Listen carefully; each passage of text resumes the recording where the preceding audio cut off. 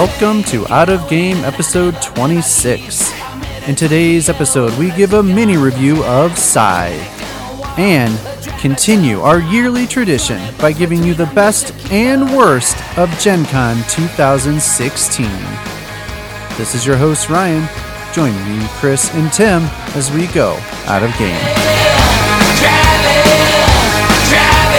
Blacktop rolling. Welcome to episode 26 of Out of Game. 26. This is Ryan. This is Chris. And this is Tim. And we are a podcast about board games. games. Although this time we're mostly talking about board game conventions. What are we talking about this episode? Thanks, Chris, for picking up on that. So today we're going to be talking about the best and the worst of GenCon 2016. It was a good event. A lot to talk about. Yeah, but you know what they want to hear before we talk about that? What's that? The spawn point. Spawn point.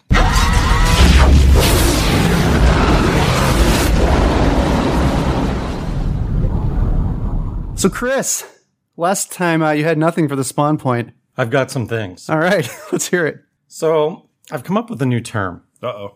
Good. that we can apply to gaming. Now, I've taken a lot of heat for my views on what is random. And This just is the true. random element of gaming and the fact that there's kind of a gray area there. So I've come up with a more positive way to put this, and I'm using a positive term. It's called the DAR rating, or decisions affect results. Okay. So this is the way to rate a game highly if the decisions you make in the game directly correspond to a result in the game. So versus, the best game to use is War. The card game War is the ultimate random game, right? You're just like pulling random cards out and you win or lose based on you didn't do any decision making. Robo Rally is like one step higher than that. You decided how much to shuffle. There was a decision. That's why it doesn't have a rating of 0. It has a rating of 0.01 because you do have to figure out how you're shuffling. Sometimes you have those tiebreakers. You kind of have Anyway, so I think that'd be called war. That's like the whole point of the game, right? Tied, so war. Break the tie. Yeah, those are called wars, Chris. they are? I thought the game was called War. Well, it is. It is, but it's based off of that element of the game. You got the tie, didn't and then know you that. go to war, and you put the. I thought you were just going to war from the very beginning. Well, it is, but I guess this is like the specific battle. This is the battle at Bunker Hill. Yeah, but it doesn't decide anything. It just decides that one battle. Yeah, that's how you lose your aces. That's true. That's a good point. Okay, well, anyway. We just had a theme discussion about war. So games like Cyclades, Kalis, Dead of Winter, Scythe, which we'll be talking about, even social games like Spyfall have a higher DAR rating because the decisions you make translate. And so I think it'll be interesting as time goes along to talk about this decisions affecting results and how that works into what makes games fun. Because I think that's different for different people. The DAR rating. I'm going to call it the DAR. It's going to be DAR. You okay with that? DAR rating. The DAR. DAR. You can call it the DAR, but If it's the DAR rating, then it's the DAR. decisions Oh, affect you're right. results it's, rating. it's the pirate. There's It's two the Rs. DAR. Well, we'll just add 2 R's to the end and just call it the DAR. All right, the DAR. All right. Is that it? That's all I've That's got. your whole spawn point? That's my spawn point. No, I So like it though. Over the last month, that's what you've been pondering. Well, unless Ryan has a question he wants to ask me.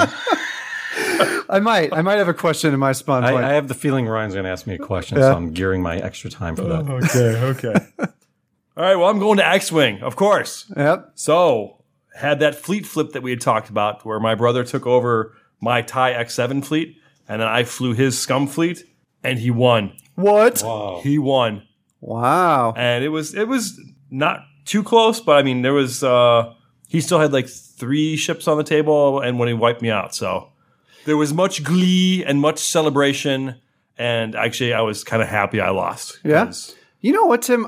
I have a feeling Tim's in a slump right now. Are you I feeling noticed that? at Gen Con, his winning yeah. percentage wasn't what it should have been, Yeah, I think you're just in a slump. It could be. It could be. which but- is strange with what's happening next episode. Right. It's true. It's true. Maybe by then he'll get out of the slump. So did you help him at all this game, or did he? This one, I mean, I did because he would like do his tie move and then he would not put the evade token that he earned by doing a 3, 4, or 5 maneuver. And it's like, dude, evade token, evade token, evade token. So, yeah, I was kind of helping him along. But, I was happy to actually see him beat me because then it kind of pumped him up and stuff. So he's actually been spending a lot of time on the Fantasy Flight chats. Like reading like strategies? Well, no, like chatting and kind of putting posts out there and asking for tips and tricks and those kind of things. So he's kind of doing more research and stuff. And the good thing about that X7 fleet is it's generics. I mean, all the ships are all the same. There's like one special pilot in there that's got a special ability, which almost never fires. But he doesn't forget his things because there's nothing to forget except the evade token, which he did quite a bit too. So he's getting there. Yeah. The true test will be if he can ever beat you without you helping him. Yes. We'll see if that ever happens. Flying solo. Yes. No pun intended. My friend Aaron told me he wants to challenge you to a match. Oh. So Aaron Dean, if you're out there, do you accept his challenge, Tim? We'll have to figure out how to do this, yeah. Maybe we could do this at the Out of Game Invitational. Oh, yeah. You can just show up to Tim's. But now, because I typically am playing epic format.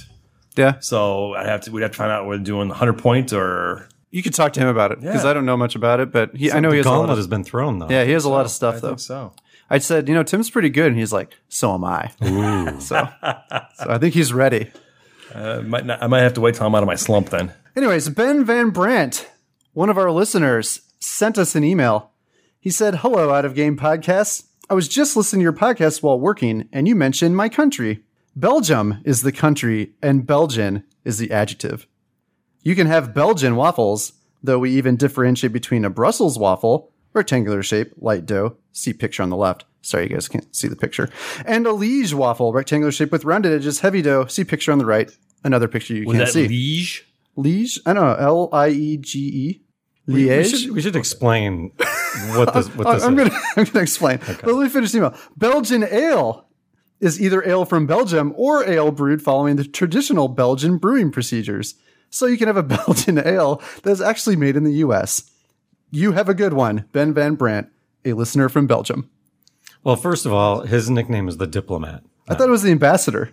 The ambassador? Ambassador, I like that better. Okay. So he's the ambassador. You're the one who thought of it, so. Yeah, I can think of the names, I just can't remember them.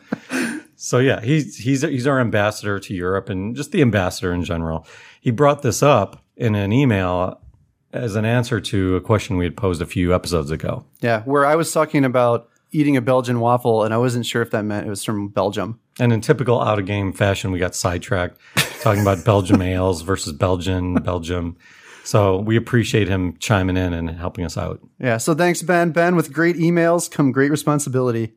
So you are now the ambassador. Anytime we make mistakes about Europe, you have to chime in and let us know by sending us an email. Which will probably be a lot. Yeah, so hope you're ready to send us some emails. So anyways, thanks, Ben. Dice Tower Awards. Chris, guess what game won Dice Tower Award game, emphasis on the word game, of the year for 2015? Well, I was going to say Pandemic Legacy, but that can't win. No. That's disqualified. That is the winner. Is it Codenames? Pandemic Legacy. Game of the year. What is the puzzle of the year company going to do? I don't know. I have to ask like Ravensburger. So game of the year. And it's also voted now the number one game on Board Game Geek. It's been that for a while. So like we heard in the Board Game Food Truck, the sugar will get you every time. Pure cane sugar. Whole teaspoon. So speaking of Pandemic Legacy, Tim and I'm happy to say, have continued our campaign, sans Chris and sans Dave. Yes. We figured they fell to the disease and we found a replacement. So yeah, they're still trudging up the mountain without us. Black Licorice and Dr. Pepper will continue to try to save the world. We did have our friend Nathan join us, so we're playing 3 players right now with a ghost player that we've just called Ghost. Just named them Ghost. Probably hasn't affected the game. We should get like the Ghost character pawn out of Cult Express. There you go. I like it. He could play, but then it'd be broken because Ghost is broken. Oh my gosh. Ghost isn't broken. He's going to break the game. Broken. Yeah, he would. Freaking Ghost. He gets to play that first disease face down. You don't know where it's at. I hate Ghost. Nothing else to say about that, Chris. Number one game. Dice Tower Award. Well, what's going to happen... I don't know, the puzzle, who awards the best puzzle of the year is going to have to pick like Scythe to win that. I've never heard of that game. What game is that? Scythe? There's a C. You have no respect for the C? Huh. My first name begins with a C. We must respect it. So I drive a Scion. Should I be calling that a yes, Scion? And scissors is skizzers. There's a C. Respect the C. Respect the C. Scythe. All right. So anyways, Not Scythe either. Scythe. It's Scythe. You got to roll it at the end. The Scythe. Scythe. Because it has THE at the end. Yeah. All right. So this Saturday, I'm actually heading off to sunny Toronto. I don't know if it's sunny there. I wouldn't say sunny. Cloudy? Yeah. I could go Maybe the ambassador cloudy. can help us with this, even though it's Canada. It's a totally different continent. He probably still knows more about it than I do. So I'm heading up to Toronto for a 1-week vacation. Going to be hitting up Snakes and Lattes, the best probably board game cafe in the world. I'm just going to say in the world. Wait. Wow. This is a vacation? Yeah. Are you taking Esther? Yeah, Esther and I, that's not the only thing we're doing, but that's the relevant part to this podcast. Okay, so the whole point is to go and play games. No, we're going to Niagara Falls. Okay. This is boring though. See, the listeners don't care about Are you this. bringing like King of Tokyo with you when you go to Niagara Falls? I might. No, you should bring Niagara. That's true. Oh, you're right. Yeah. I have to borrow that. No, we're doing a lot of other things, but we will spend at least one day at Snakes and Lattes. So I don't know if any of our listeners are in Toronto, and you're not going to hear this in time, so never mind. But we will be in Toronto in a week, which is a week ago to all of you already listening. been to Toronto. Toronto was great. How was it? It was a good time. Yeah, the cafe was good. Yeah, how did Esther handle the cafe? Did she go shopping? She was okay.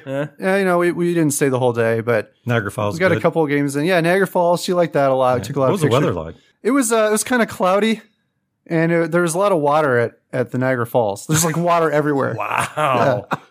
Really? Who would have thought? Yeah, but it was a good time. It's a good time. Toronto, I highly recommend. Glad you liked it. Anyone go there. And our guild size. So I've got to talk about our guild size. As you guys know, we did a contest to win a $50 gift card to Cool Stuff Inc.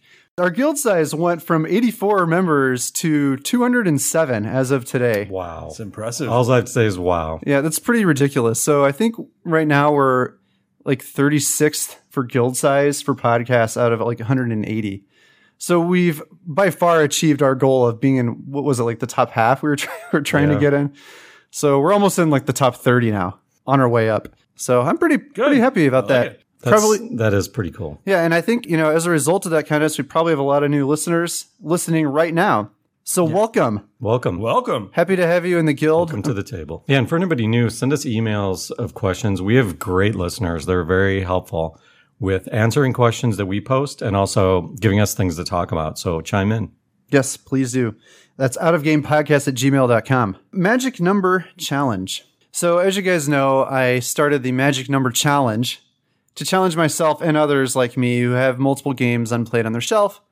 And we have a lot of people in the challenge, actually. And so you guys wouldn't know this, but on Board Game Geek can create something called a micro badge.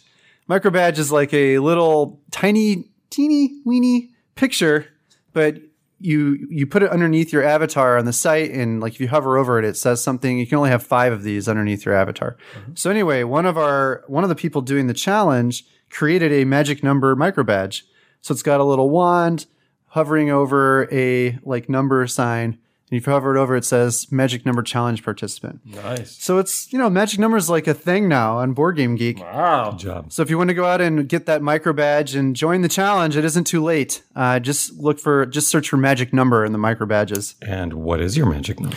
Speaking of, my magic number is 23. Whoa, low 20s. Yeah. That's impressive. Yeah. That is pretty impressive. I don't know. It's been hovering in the 20s though, kind of all year. So I am a little disgusted with myself, and I have vowed that I will not purchase any more games for the rest of the year. Good luck with that. Yeah, do you think that's going to happen? No. I'm trying really hard. I am going to get games because at Board Game Geek, they give you free games. So that's going to increase it. But I don't have any Kickstarters coming this year, and I'm really trying not to buy anything, even though I want to. Because my thought was, if I buy a game now, even though I really want to play it, what's the point? Because it's probably just going to sit on my shelf forever until I play these other 23 You can games. stare at it. That's the point. Stare at it in frustration. That's what happens. You remember, I don't like when I'm scanning my shelves from left to right, row by row. I don't like to have any negative feelings. And when I hit the magic number column, and they are all grouped together in a column, by the way, it gives me some bad vibes, some little frustrated vibes. Yeah, I think it's time. I don't know if I'm going to make it by the end of the year. So I'm curious, Chris, since we made a bet at the beginning of the year. We did. And if I lose, I have to buy you a game. Have you determined what game that's going to be yet? Ooh. I've not. We still have time. I will give that some thought. There are some on my mind, though. Okay. Some good games out there. I've got mine. Mine has been chosen. If I somehow get to 0, what would that be? it's going to be Euphoria 2nd Edition. This is a game designed by Jamie Stegmaier, designer of Scythe. And I will talk more about this later. But yeah, I really want that game. And it's been very hard for me to control myself and not purchase it. Can you imagine the Clickphoria with Euphoria? That will be amazing. I look forward to that. That's all I had. It wasn't that bad. Are you sure? Yeah, that's it. I'm at the end of my... Are you sure? Mystic Vale. Mystic Vale. Have you've played that game? I have. When? I played this last game night. Huh. Should we talk about Mystic Vale? Why don't we talk about Mystic Vale? Mystic Vale is an interesting game. Very different mechanic. Let's hear about it. So the way this works, I'm not going to explain the whole game because we're just at a spawn point and it shouldn't even be lasting this long. You got card sleeves. They're not standard size. They're a little long, almost like the shape of like an iPhone, the small one. So it's like long and skinny card sleeves where you would stick in cards as you draw them / buy them from the pool in the middle. And as you play, okay, so let me back up. It's a deck shuffling game, similar to Dominion. You're constantly shuffling your deck and drawing cards. You draw until you get 3 of these decay symbols that show up, because the cards are coming up randomly. And there's different symbols, combinations of symbols on the cards. There's not just one. Can be a mana symbol and a decay symbol. Sometimes there's a blank card. That blank card will be filled in later with cards from the middle. So the way this works is you're basically farming. And when you get 3 decay symbols, you have to stop. And you can use any mana available to buy stuff from the pool. In the beginning of the game, there's a lot of mana symbols to buy. And as you're buying cards from the middle, you slide them in. It's hard to explain without a visual, but they're divided in thirds. So think of a long rectangular card in thirds. So the cards are clear, except for the text and art of the function of the card that you're drawing, which can be in the first part, second part, or third part of the clear card. And as you slide them into your sleeve, you can't overlay previous functions. So you have to overlay your cards in a way that all 3 of them are showing, or at least the ones that you've chosen are showing. Okay. So there's a little strategy to the way you build your deck as you go along. Anyway, the game is interesting. That dynamic is very different. It also had a dynamic of the game ending when all the victory tokens are gone. So you're taking victory tokens with some of the cards that you're playing or buying, and they slowly start disappearing. But what I found with this game, all of a sudden, there's a snowball effect. The game was over. I was watching those tokens disappear. The game was over much earlier than I expected. In fact, I kind of backed into a victory in this game. I won. I didn't think I was going to, but it was because the game ended before everybody was ready for it. So that was interesting too. But I think that they're onto something. So there's a little bit of luck because, you're drawing cards and you're relying on mana symbols, a little bit like Magic with, needing the right land at the right time. Dave, who we like to talk about in a lot of our podcasts, he was playing and he got quote unquote mana screwed in the game we played because he just wasn't getting his mana. And there's things you can do to fix that, but you have to waste your a turn doing it. But there are some things I liked about it. The turns were quick. It had that combination that we're seeing in a lot of games now where that your turns are quick, but there's an element of being a little detached from what everybody else is doing. And I don't know if you guys are noticing this, but there's more and more games are like this, which I think I like. There's a sweet spot between being engaged in your own strategy and also watching what's going on with the rest of the game. Because you don't want to be completely unplugged from what other people are doing. Just because it takes something away from the game. Like Roll for the Galaxy is like that, where you're so absorbed with your own dice, you have no idea what other people are doing, and everybody's in their silos. So this game is a little bit like that. Moderate DAR rating. Moderate. Oh, so this is not like a point scale? This is like a... Well, and a 0 to 10, it's probably somewhere 7, 7.5. So, there's a little bit of luck in there, because you're randomly getting mana screwed. But the strategy is interesting. I think you guys would both like this game. I don't know, because It's got a good theme. You said deck building. That's true. You don't like deck building because it's very shuffly. Yeah. But the theme is good and the art is good. So what's interesting about this game and why I was going to ask Chris about it and we just talked about it randomly is this is actually a hot new game that Chris has played and I haven't, which makes you like more Cult of the New than me right now. That's very unusual. It's a strange occurrence. Never happened. and I have to take Chris's opinion. So now I always tell you if I think you'll like a game. I think you would like this game, other than the shuffling. Yeah, I hate shuffling.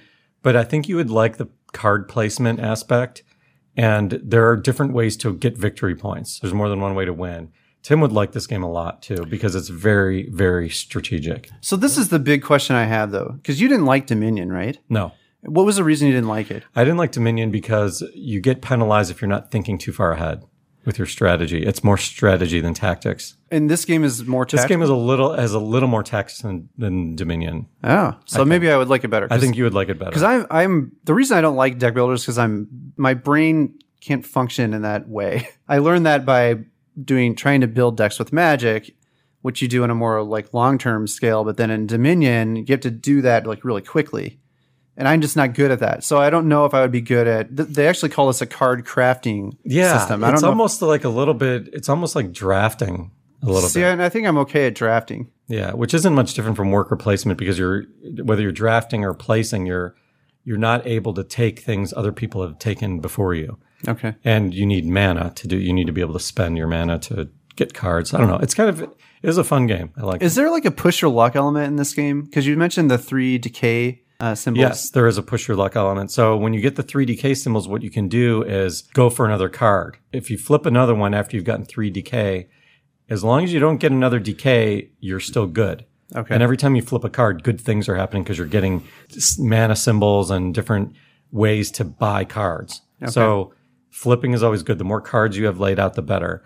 But it's risky. So, and that was another way some people were getting, I don't want to say screwed, because when you're pushing your luck, you're asking for the risk there. But there's a fixed number of those decay cards. So you can tell what the odds are. You can check your deck and see how many cards are left versus how many have been played, because you're constantly discarding at the end of your turn. And can you get rid of the cards with the decay symbols or not? There are cards that let you get rid of cards in play. So interesting. I definitely want to try this. I know that Sarah and Nathan both really liked it. They played it at GenCon. That's why they bought it. Yeah, I think they like it more than I did. Okay. I mean, it was a good game. I probably, I would choose other games over this, but it was definitely fun. All right. I think that's it for the Spawn Point. That was a long one. It was. Yes, it was. It's time to move on to a listener question. Brian Heath from the Chicago area. Hey, Brian. Brian asks, how do you organize all your games? I have mine stacked on top of each other on a shelf. This keeps the items in the box in place, but makes taking them off the shelf difficult. Suggestions? I don't have the space to take an entire wall, nor do I have the games to use that much space. ... Yet. I think Ryan should answer this question. I mean, I've got games scattered over 3 different rooms, and I want to hear exactly about where all your games are. I've got Seven Wonders I think it's on the floor near my game cabinet because I just haven't put it away. All right. Sheriff of Nottingham is literally in the corner of my living room for no reason. Like, it's just sitting there. Like, I think I didn't put it away because I figured I'm just going to pick it up again to bring the next game night. So I just didn't put it away. And Battlestar Galactica, Resistance, and One Night Ultimate Werewolf are in my basement, I think, on a random table. What about Agricola? Did you say that already? No, that one is actually put away in a cabinet. Don't you own Dominion too? No, I don't. Oh, okay. Wow. You have a lot of games. My games are and what would drive you even more nuts, inside the game boxes, I don't put the pieces away in an organized fashion. I just kind of dump them in there, unceremoniously. Nice. So yeah, that would bother me. Yeah, I like Brian's question, but I don't think I'm qualified. If I came to your house, I would probably start organizing your games. You would. Would that bother you? No. Oh, it wouldn't bother me. Okay. Maybe I'll have to come over soon. I have the same problem Chris does. I've got yeah, I know, because every week and Bang are up in my bedroom. Okay, along with Imperial Assault. Those are up there because I was reading the rules. Where in the bedroom? Are they just on the floor? 2 of them are on a bookshelf. The other one's underneath my Imperial Assault's underneath the nightstand because I was reading the rules again because I'm hoping to kick that off with my brothers. Yeah, but not yet. So King of Tokyo and Hero Quest and all those are down in various shelves in the basement. Yeah, at least you migrated some of them down to the basement. Yeah, some down in the basement over there. Dark Tower and Dominion, I think, is in my office. I didn't even know you had Dominion. Yeah, I actually have Dominion. I think it's still sealed in the shrink wrap. Yeah, that's where it should be. I actually like that game, but I know I should have not bought it because no one's going to ever play it with me. So I have to wait till Jeremy's Nathan likes that game 7. A lot. Nathan. I'll wait till Jeremy's older. Yeah. See, then I got some over in another closet. Yes, I had probably about 4 or 5 rooms. Do you realize, what just occurred to me? When Tim's children probably are like 10 or 11, they'll be able to beat me at board games. Why? Because he's training them. Oh, It's true. well, he's going to train us too. Tim? Future episode. Yeah. Oh, yeah. Yeah. More on that later. Oh, yeah, flick 'em ups in the family room because my daughter loves flick 'em up. Oh, my gosh. So, All right. yeah, so I'm all over the place. But all of mine are stacked. So none of them are tilted on their side Okay. to like lose components. So all mine are laying flat, and I do put the components away in a decent manner. All right, I appreciate so that. A little more organized. But yeah, they're still all over the house. And my lids aren't even all the way on my games. All right. Time to bring some sanity to this podcast. Brian, this is the answer to your question. Forget these clowns. Here's what you got to do, Brian. You're having trouble with your games because you're having trouble getting them out because you got them horizontal on the shelf. Horizontal stacking of games is complete and utter nonsense. And here's why. As long as you have the inside of the game organized in such a way that pieces don't fall everywhere, like in bags or containers, you can put the game on its side. But then you have a problem sometimes that the lid may try to slide off because especially if the game is heavy and there's a lot of stuff in there. So you got to go out and buy they're rubber bands made to put around file folders. You can buy these on Amazon. I get these in boxes of 100. Actually, I think it's even more than that. Of course you do. Yeah, I've had to go through a couple boxes. But you just put one of those suckers around the game, but you don't put it on the side that you would be facing you. So if you set it up sideways, you don't want to be looking at a rubber band. So you put it around the other side. So when you put it in the shelf, you can't see the rubber band. So that keeps the lid on, got the games vertical, and you can slide them in and out at ease without the need to take other games out and move them around. Not to mention when your games are stacked, you're going to find the game on the bottom is going to get a dent in it.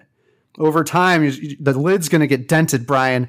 Move your games vertical. Well, maybe because it's not getting played, though. That's why it's on the bottom. So who cares about the dent? That's true. But usually you put like the big heavy games on the bottom. So this is the problem. You put like a bigger game on the bottom, right? Because that makes sense for stacking. And then you have the smaller game stacked on top. So that game is it's like inside the edges of the bigger game.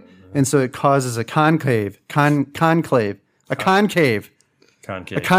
Yes. lid, which is bad news. People don't like to buy games with concave lids. We're anti-concave lids here at the Out of Game Podcast. Now, for shelving, what you want to do, Brian, is you want to go to IKEA and buy what's called the Kallax. And here's why the Kallax is the best game shelf known to man. All these other shelves that people talk about, like the Billy and all this other junk you can buy at IKEA, it's all garbage. Don't even look at it. You go straight to the section and you say, where are the Kallax shelves? And you get the Kallax. The Kallax, they come in like these nice little perfectly sized cubes, and your games slide in there. They're deep. So when you put the Kallax against the wall, the trim on your wall, it will cause it to be a little bit further out from the wall. But this is actually a good thing, Brian, because when you put your game in sideways, like a long game, it will actually slide all the way in. It won't stick out. So all of your games can be flush. So when you're organizing your games, make sure they're flush on the front. You want to pull them all forward so they're perfectly flush with the front of the shelf. You don't want them all pushed back as far as they go, and then you've got like different depths between the front of the shelf and the games, because that would be ridiculous. I don't know who would do that. You pull the games out to the front of the shelf so they're flush with the shelf. And if you happen to have a game that's a little too big, you have to put it on top. Sometimes you just have to you got to do what you got to do, Brian. But when you have a long game, like the Monopoly, those old games, you put those on the side. You don't put them in the middle, sticking out in someone's face. You put it over on the side, it will stick out on the side and it won't bother anyone over there. So I hope that answers your question, Brian. This is how you should store your games. Wow. Well, he came to the right place.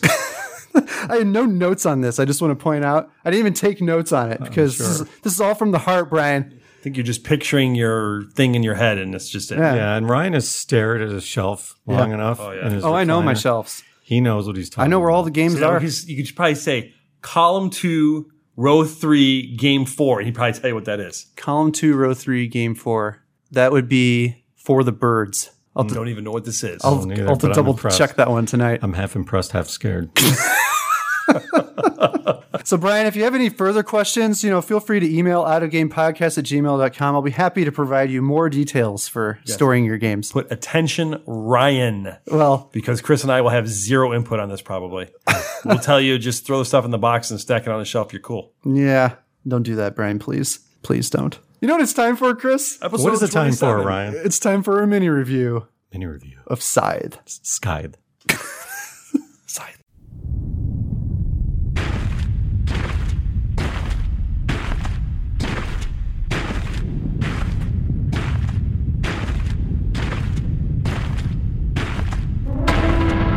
The ashes from the First Great War still darken the snow in 1920s Europa. The capitalistic city-state known simply as the Factory, which fueled the war with heavily armored mechs, has closed its doors, drawing the attention of several nearby countries. With characters from 5 factions converging onto a small but highly desired swath of land, who will gain fame and fortune by establishing their empire as the leader of Eastern Europa? So, at GenCon 2016, which we're going to get to in a bit, we played Scythe a couple times, and I think we all liked it a lot. So we want to talk about it in today's episode. I'm going to give the best quick overview I can of how to play this game. How hot is this game right now? It's pretty hot. Actually, note on that. So I listen to this podcast called Board Game Top 10s. And what the guy does is every week he gives you the top 10 games by page views on Board Game Geek. And Scythe was number 1 for multiple weeks in a row, and it shattered like all previous records. Like in 1 week, I think the highest it got was almost 80,000 page views. Wow. Which is really high for that site. It was then beat, surprisingly, by another game called Mansions of Madness 2nd Edition, which got like 90,000. But Scythe was leading multiple weeks in a row, and I think right now it's back to the top spot again. So it's pretty hot. And it hasn't even been released. I only have it because I backed the Kickstarter. So I think the street date is actually later in September. What made you decide to kickstart this game? Because the game was very good. Yeah. And I'm assuming that wasn't luck. So the thing that made me kickstart this game, I was actually on the fence about it, but it was really the artwork. I heard the designer found the artwork first and was so inspired by it that he designed the game based on the artwork after, working out with the artist that he would do a board game for it. And they posted pictures of the artwork and just explained the theme like 2 years ago. And ever since then, I've been interested in this game. So I've been following it. It was last year, I don't know if you remember, this was my most anticipated game of this year. I was waiting for it to come out. And I was on the fence about backing it. I even canceled my pledge at one point because I had a friend in my game group who had already backed it, and I knew I was going to be able to play his copy. But then I just me, I couldn't help myself, and I eventually backed it. So, and I'm pretty happy I did. Yeah, so we got a chance to play this game at GenCon. I think you played before GenCon even. I did. So we have a lot to talk about here. And I've played it since GenCon as well. So I've played it multiple times. Here's how Scythe works. Imagine a board with hexes all over it, with beautiful artwork depicting a map of Eastern Europa in this alternate history, I guess you could say, after World War I, so 1920s. And in this alternate history, there are mechs. There are people with bears that are tame. And the reason he named the game Scythe is because a scythe can be used for farming or it can be used as a weapon. And this game is kind of about both of those things. So it's a fitting name. So you got these, people just trying to farm and live their lives, but all around them are like soldiers, and these mechs, walking around and keeping the peace, you could say. So the board, when you look at it, it looks like you're going to play like this big war game. But it actually doesn't turn out to be like that. It's more of a resource management and economic game.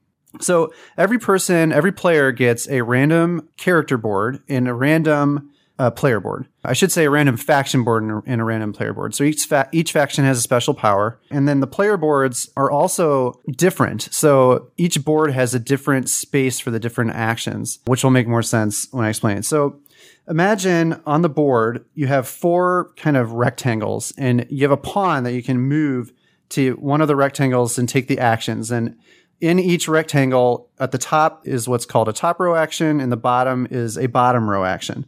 So the way this works is you move your pawn to the space, and you can take the top row action or the bottom row action or both. And if you can take both, you just have to do the top row action first. And what's different about the different player boards is the top row and bottom row actions don't match up in the same place on the different player boards. So you'll have different combinations of actions based on whichever player board you got, which makes the game have a lot of variability. Like one of the actions you can do is move. You just simply place your guy on that space and move. And then there's a lot of rules for movement. I'm not going to all those, but basically you get to move 2 different characters, 1 space each. Or you can take money. The next action is trade. So you can take 2 resources from the bank. Or you can gain 2 popularity. Popularity is a track on the side of the board, which is important for in-game scoring, because the higher you are on the popularity track, the higher multiplier you have for different categories to get points at the end of the game. The next one is bolster, which is how you increase your power, which is another track. Power is used for combat. You want your power to be high so that people aren't coming in and attacking you. You need to be able to defend yourself or go attack other people. Or when you take that action, you can take 2 combat cards. So when you do combat, you have this dial. The dial has numbers on it that represent how much power you're going to spend. And then you can secretly add these combat cards to your combat to pump up your combat ability. And that's basically how the combat works. The next action is produce. So each space on the board has a different resource that it can produce. So when you take the produce action, those workers will produce whatever resource is on their space. This is also how you get other workers out. So if you have a guy in the space that has a worker on it, he'll actually produce another worker. Those are the top row actions. Now on the bottom row, there's one called upgrade. And what that does is it reveals something that you're going to get to make one of the top row actions better. And then you move it to the bottom. And what that does is it makes the cost of the actions on the bottom row cheaper. So you get 2 benefits from doing one thing, which is really nice. So you can just take a cube from the top, put it on the bottom, and it will make 2 things better on your board. Next is deploy. This is how you get your mechs out. So mechs go out on the board. You can use mechs for combat, and also when you're moving around on the board, your mechs can pick up workers and move them, and it's like free movement for your workers. So mechs are important to get. And mechs, when you bring them out, there's like special abilities that they'll reveal. So when you move the mech onto the board, underneath the mech is a special ability that now your mech will get and your character will get. So deploy is how you get your mechs out. Build is how you get the buildings out. The buildings give you special abilities. And then the last one is enlist, which is an interesting mechanic in this game where you take these pawns, you get a one-time ability with them to get like some gold or some power cards, but then it reveals this space on your board, and then every time the player to your right or left uses that action, you also get to do it because you revealed that space. Those are basically all the actions. They're all on the player board right in front of you. The main thing to understand about this game is you're trying to get out objectives. Everyone has 6 stars that represent different objectives that you're trying to complete. And the objectives are things like get your popularity all the way to the top of the track. Another one would be the power, getting your power all the way up to the top of the track. Getting all 4 of your mechs out, doing all of your upgrades, doing all of your enlistments, getting all of your workers out. Each of these things are objectives. Winning a battle is an objective. So almost everything you're doing is moving you towards one of these objectives. Once someone gets all 6 objectives completed, all 6 stars out, the game ends immediately. So you're kind of racing to get these out because these are also worth a lot of points at the end of the game. But there's more than 6 different kind of objectives. Right. There's like 12 yeah, or so something. there's a lot of ways to go, which is one of the good things about this game. Right. And then your character, you have a little character guy that walks around and does these encounters, which are kind of fun. You flip a card and you read some different things you could choose from, and you get to take one of those things. You're trying to get your popularity up high because there's a multiplier at the end of the game for how high your popularity is. Well, you don't need to. It's a very interesting scoring system because it's very helpful to have your popularity up high, but you can do other things. I don't want to tell them that you have to have your popularity high because there's so many ways to win, but it's good. It's definitely a good idea to have your popularity high. I feel like for the popularity track, since we're talking about it, you kind of just, as long as you're kind of in the same range as everyone, then you're good. If you're lower than everyone, you're out of the game, I think. I think you have to at least be... Unless you did something else really good. I don't know what you could do, though, because the bulk of the points are from that scoring system on the left, from the popularity track. Well, I remember once I had the opportunity to choose between sacrificing popularity in order to get another star. And I'd already gotten 1 star on that turn. And I could have gotten 2, but it would have cost me popularity. I think it was because of a card or something. And I chose not to take the star because I wanted the popularity for the reasons that you're talking about. But stars, at the end of the game, stars are important because if you have a differential of maybe a gap of 3 between stars you've completed versus the guy who got his 6th star, that's a huge problem. So stars are sometimes worth popularity, just like land might be. But it's all relative. I mean, you'd have to see the way these tracks are laid out and then decide your strategy at that time. And also, there's another one of those games where the ending of the game, the timing is important. So if I feel like one of you guys is getting ready to complete your 6th star, I'd better start like going all out and getting points because the game is about to end. Right. You know, that is an important part of how you win. And the stars are the highest, worth the most points in all the scoring categories at the end. So I think I heard 75% of the time, whoever gets out all 6 stars will usually win. So it is kind of a race to get all your stars out, but you don't necessarily automatically win though if you're that person. Right. Okay, so let's talk about things that we like about this game. Well, my first thing, just because of the long rule explanation, it's actually simpler than that, though. Because once you get the rules, it's actually very simple. Yeah. You know, the rules, I mean, when we sat down the first time to play it, it did take us a long time to read through all the rules and figure out all the things. But once you understand it, it is really easy. We didn't have to refer to the rules. There was nothing that we had to refer to after we started. Right. So once you're over that first gameplay, I don't see you going back to the rule book that much. It's actually great. The boards are great. They're laid out great. Once you understand the mechanics, it's easy to pick up and continue. We usually can't take Tim's word for that because it always comes easy to him. but he's right. I mean, we really didn't go to the rule book. And that might be one of my favorite things about this game was, even though, like you said, the rule explanation was kind of complicated sounding, but the game really isn't complicated. When you see it laid out and it all kind of comes together, you just play and you're not fiddling with the rule book. Right. Yeah. And I think it's because I've mentioned this a couple of times, but everything's right on the board, which is right in front of you. Everything you can do in the game is right in front of you on that board. There's not like weird things to remember. I think the hardest thing to remember, I guess, would maybe be the movement rules. And even that's not that hard. So once you get that down, I don't think we ever looked in the rules that I can remember. So the other thing is that there's multiple ways to go with your strategy. Is in one game, we had one guy who was going for military. That was Dave. He was just, his military was really high. I was going for popularity, even though I wasn't doing well with it. That was what I was trying to do. And, you know, everybody kind of had their own strategy. There's not just one way to win. You can try to just produce lots of stuff because you're going to get points from that stuff, and you can build stuff with it. So that's always good. There's the tactic strategy combo. It's really a good sweet spot of having a long-term goal, but also being able to change your tactics as you go along. That's one thing I liked about it. The screw factor is minimal. You know, sometimes somebody can unexpectedly come in your land. We had Dave, use him as an example again.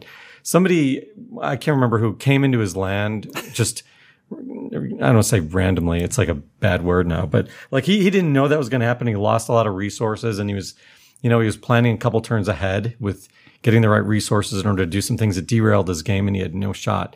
But I think that sort of thing is few and far between in this game, where something like unexpected derails what you're doing. You pretty much are in control of your area of the map. You're in control of your own worker placement because your own worker placement is on your own mat. I think that the amount of control, the DAR factor, is pretty high in this game.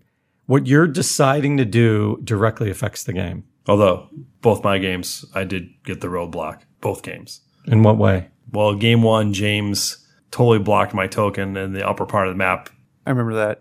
You had to die to get out of there. I had to die to get out of there. He blocked me and I could do nothing. But that was smart for him, though, because he basically forced you in a position but it is the roadblock. Yeah. Thing. And then the second game, I got but you almost won the second game. Nah, I wasn't even You close. made a strong comeback. I came in like third, didn't I? No, remember, because you left. I ended the game. Yeah, you were the first to get to 6 stars. But I think I came in third. You gave us a scare, I remember. Yeah, but I mean, I still came in third, I think. Yeah, what caused that, though? I don't remember. Mr. Ryan here. Ryan came into your land? Booted me out. I got booted 2 times in a row. I had all my stuff. I was spreading out on the map, and I got booted back home 2 turns in a row. Yeah, maybe the DAR rating is lower than I mean, the fact that I'm out in like the center of the map and I have to go all the way back to my home base. That's like. But that was his decision. That's like 6 turns for me to get back there. He decided to come into my aggro range. No, I was there first, I believe. That's my range, though. The aggro range. Well, not the first time. I don't remember. What do you mean by aggro range? Explain that. Like if you've ever played an MMO game where you walk past monsters and you get within a certain range of them and then they come attack you, that's the aggro range.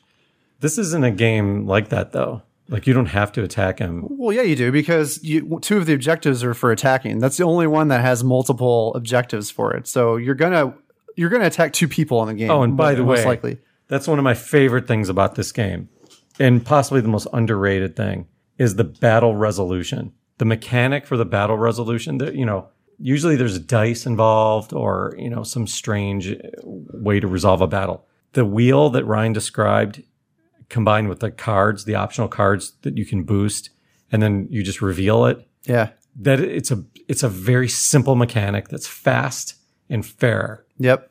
I like it a lot too. I've never seen that in a game, and it's really elegant. And one thing that makes it even cleaner, which I forgot to mention, is the amount of guys you have in the battle determines how many cards you're allowed to play.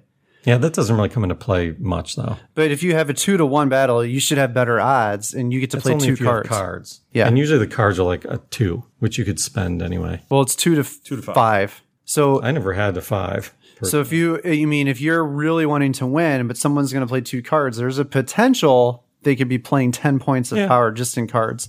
It's true.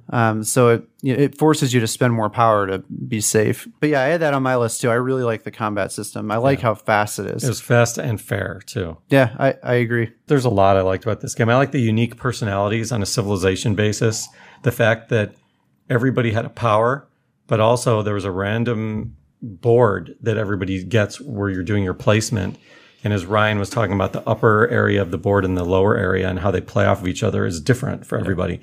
But there's no one that's better than the other.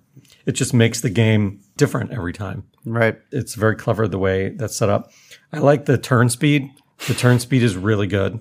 I mean, really, really good. Although I would recommend playing with 4, not 5. Actually, I played it again with 5, and it was just as fast as the 4-player game. So maybe it's who the players are. Yeah, if you have someone who's really AP prone, then it just drags the whole game out, yeah. Again, it's another one of those games where there's a balance between you're focused on your own, what you're doing, and everybody else. And there were times, that's possibly one of the negatives about the game, but this game is pretty good with it. I think if it was a little worse, then I wouldn't have liked this element. And that is when you're just so focused on what you're doing, you have no idea what anybody's doing. I don't like when that happens because you want to just immerse yourself in the game experience, and I don't like being cut off from what everybody's doing, you know, just from an interest standpoint. And sometimes that happens with this game. The other thing I liked, there's no king making. You could see somebody's running away with the game, possibly, and there's not much you can do about it. You know, there's no cutthroat, which is probably a negative, but the no king making is nice. I mean, you really can't like decide a winner. Even when you thought you were losing, there really wasn't anything you could do to blow somebody up. Well, right. You could have gone after Ryan because he went after you, but it wouldn't have been a king-making move. And it's just a little dent anyway. It really wouldn't have hurt him much. I forgot something, by the way. We made a deal. You can make deals in this game where you can pay gold to someone. And Chris and I, there's this territory. And I told Chris that let's just fight. I want to get my objective done, but I'll give you a gold. And then I forgot to give you the gold. So you actually had one more point.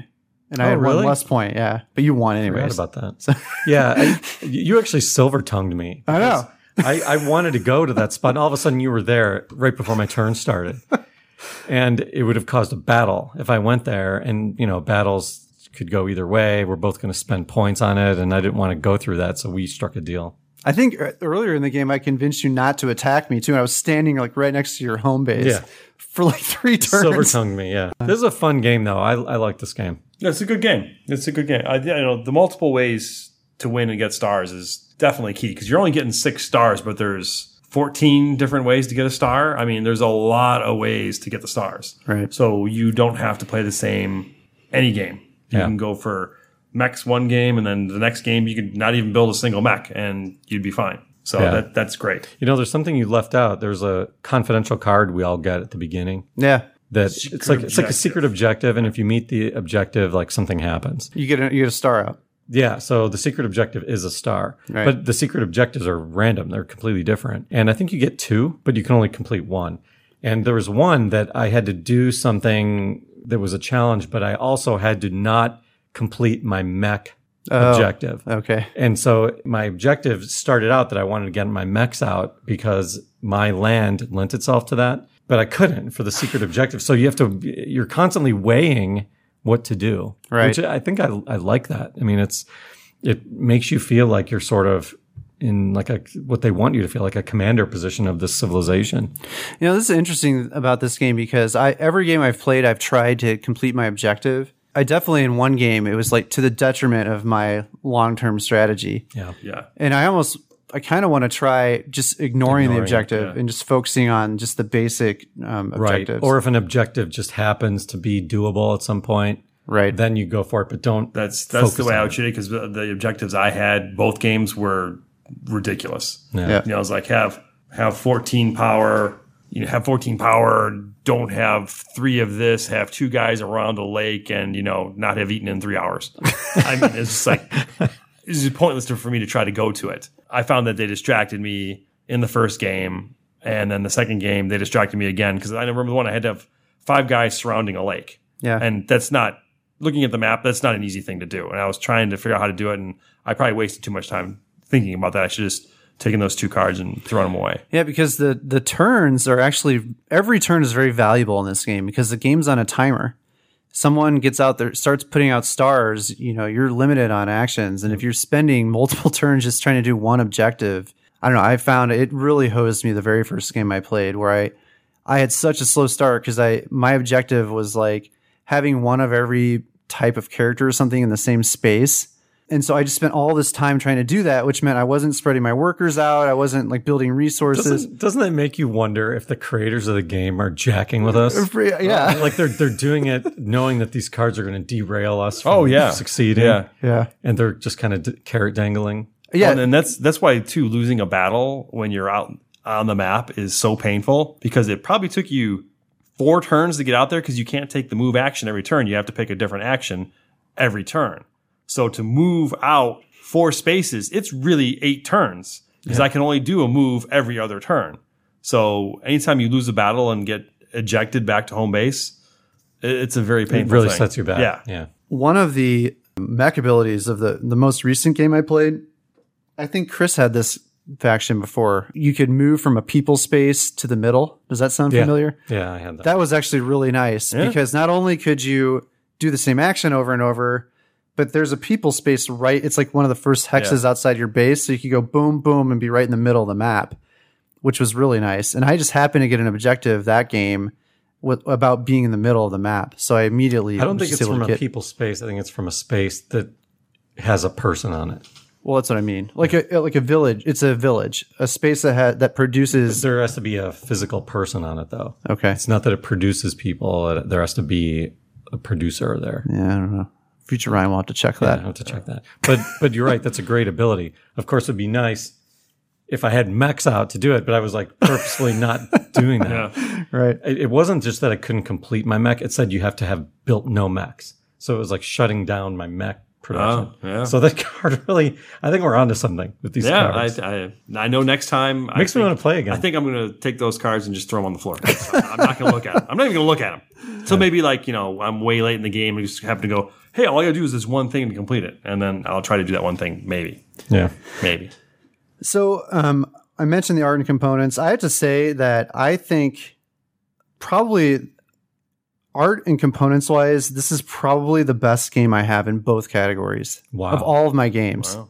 I mean, you can't argue the components. The components are great. You also have... I have the collector's edition. Collector's edition. Right. But definitely worth the money. It's great pieces. Yeah. So, I mean, they look like actual pieces of wood, actual metal bars. Yeah, the coins. Yeah, the coins are metal. And the retail version of the game doesn't come with that stuff, but you can buy it off of the Stonemaier Games website.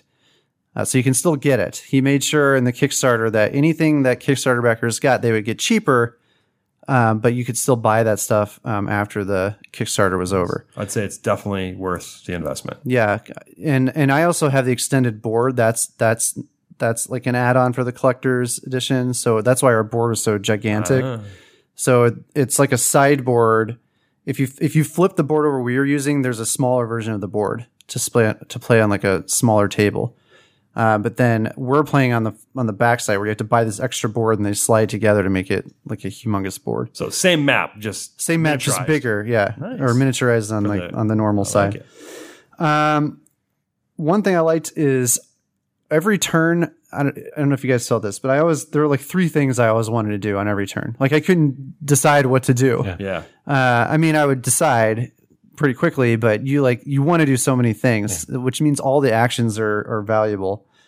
And I also liked how the game kind of ramped up over time. Near the end of the game, I think all of us were close to ending the game.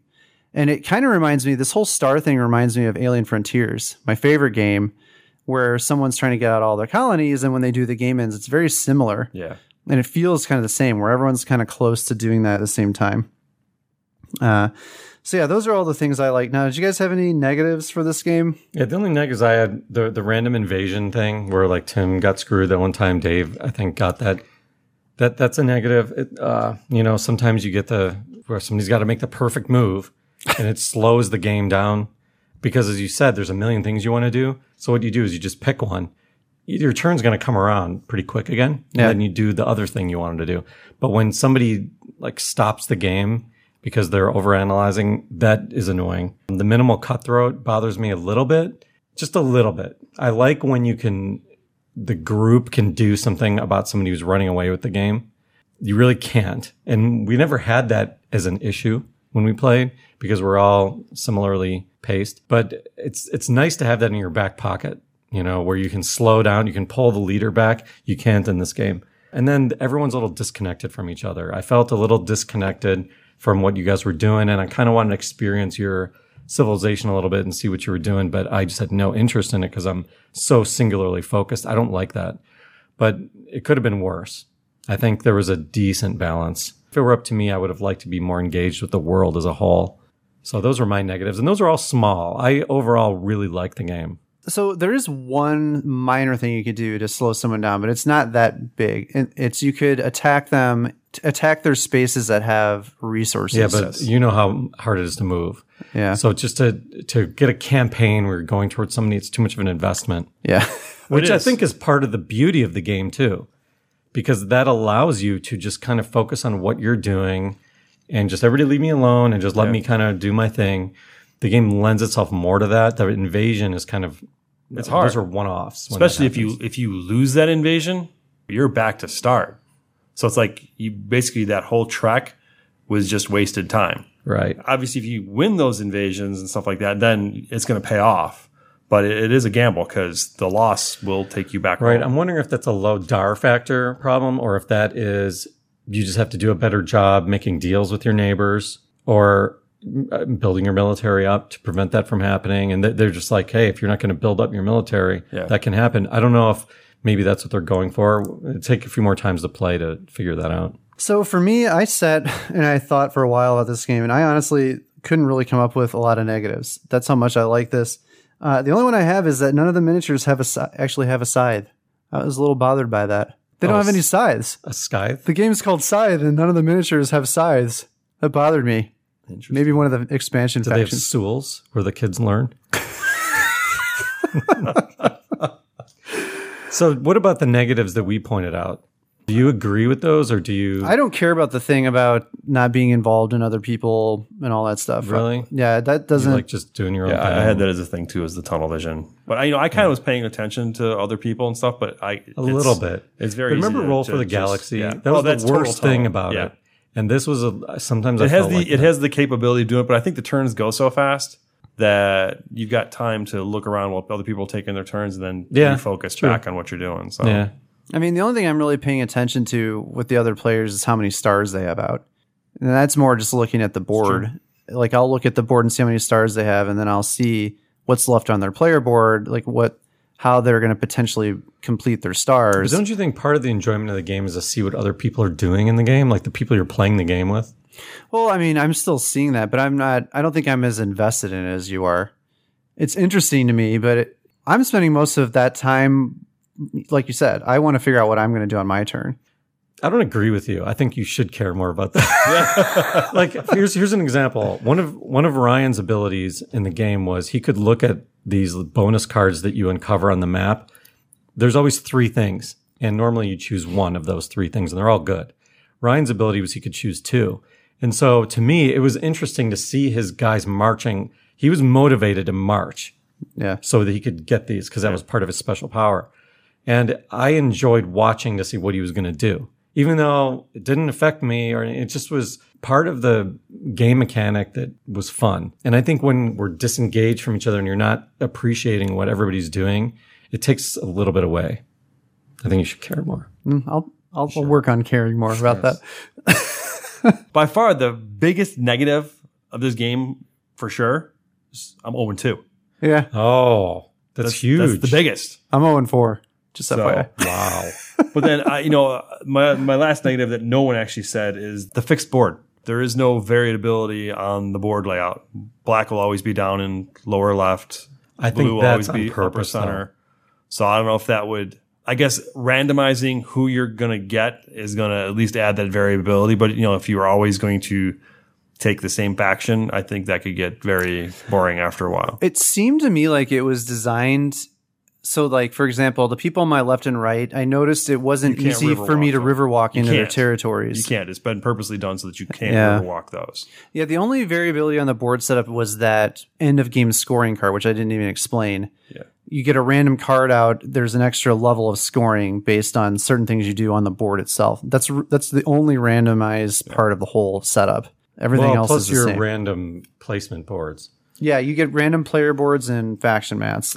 Yeah, that's true. But But you're we- right about that. Where a lot of games, the boards will change Right. now, and this one doesn't. But I do think it's on purpose. It's on purpose for sure. I just don't, obviously we haven't played enough to see, but, I think there's maybe a potential of a fixed board issue, but we'll see.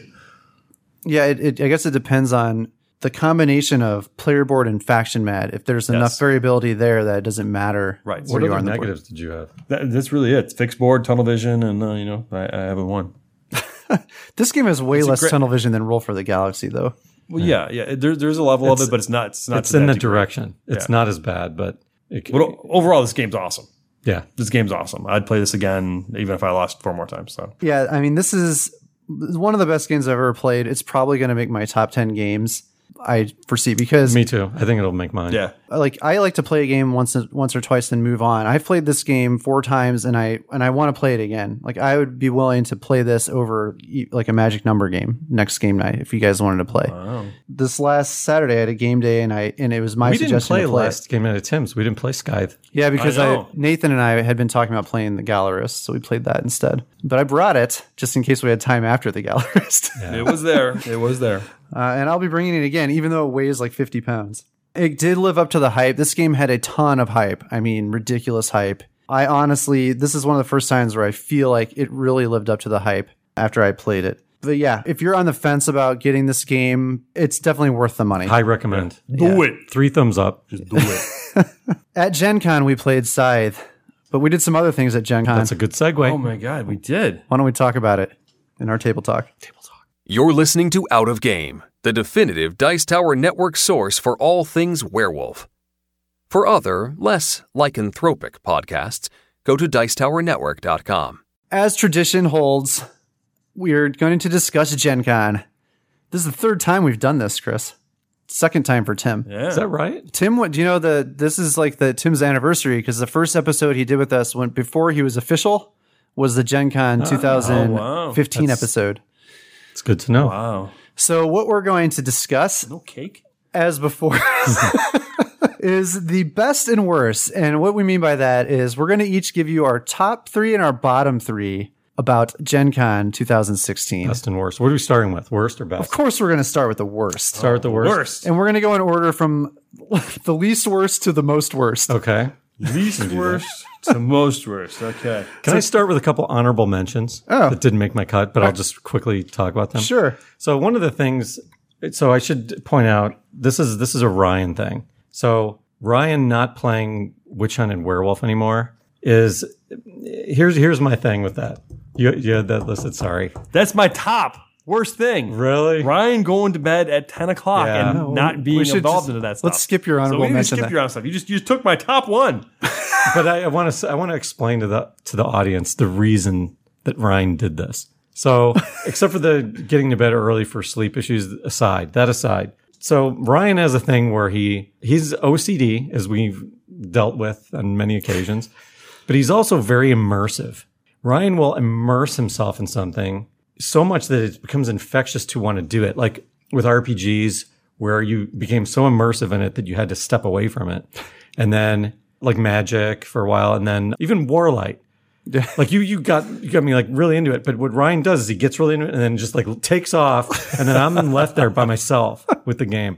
That happened with role playing, and it definitely happened with the Warlight. And now I was sitting there with the Witch Hunt game. Where's Ryan? There's no Ryan.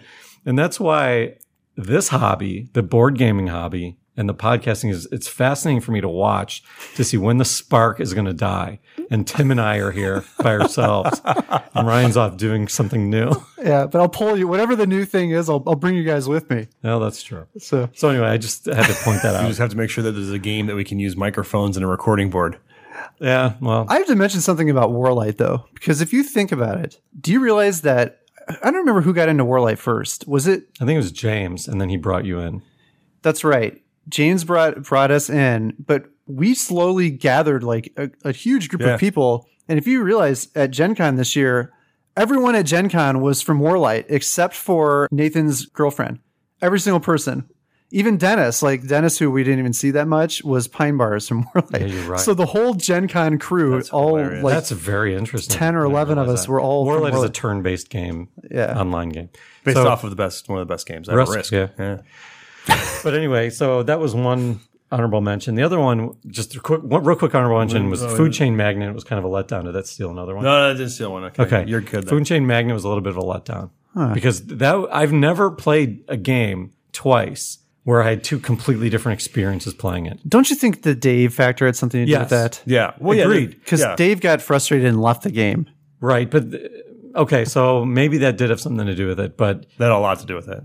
But totally changed the dynamic of the game. But did you think that the game was fun outside of that? It's hard because you're trying to learn everything. The problem is that sidebar of cards is ginormous. So trying to just track what you should be doing and trying to get the firsts and stuff like that. Well, there's a lot of frustrating things about that game. But the first time we played this game, I had a completely different feel. I really liked it. And then the second time, I agree. I felt like that it was a little overwhelming with the cards. The Dave factor was there. And then it just seemed like there was something not gelling. Maybe it was that people weren't having fun. Well, I was really bummed when Dave left. And I think that tanked everything. Yeah, I didn't really care that much. I didn't like that he wasn't having fun. But when he left, I don't think it affected. It affected the whole game. Yeah, maybe. It did. It totally hosed the whole thing. Okay. It did. I think we need to try that game again because that game for me, if I didn't play Scythe, is my favorite game I've played this year. Wow. Food Chain Magnate. Wow. So it's like Scythe blows it away, but it's like a distant second and everything else is like distant third, fourth. So I really like Food Chain Magnate. All right. Well, anyway, sorry, I derailed us. Top three worst moments. All right. My number 3 was True Dungeon. No, actually, I didn't put that on there. Yeah. Number 3, True Dungeon. Yeah, the True Dungeon, for anybody who doesn't know, I mean, they're tapping into something fun. You're in this immersive dungeon experience, like when you were a kid playing D&D, it's very dark and mysterious, and they give you the character. But it's frustratingly, like, the fun is, like, out of reach. It's like you can see it there, but you can't get it. There's, like, too much chaos. We're going from room to room solving puzzles. And, everybody's talking over each other. There's no coordination.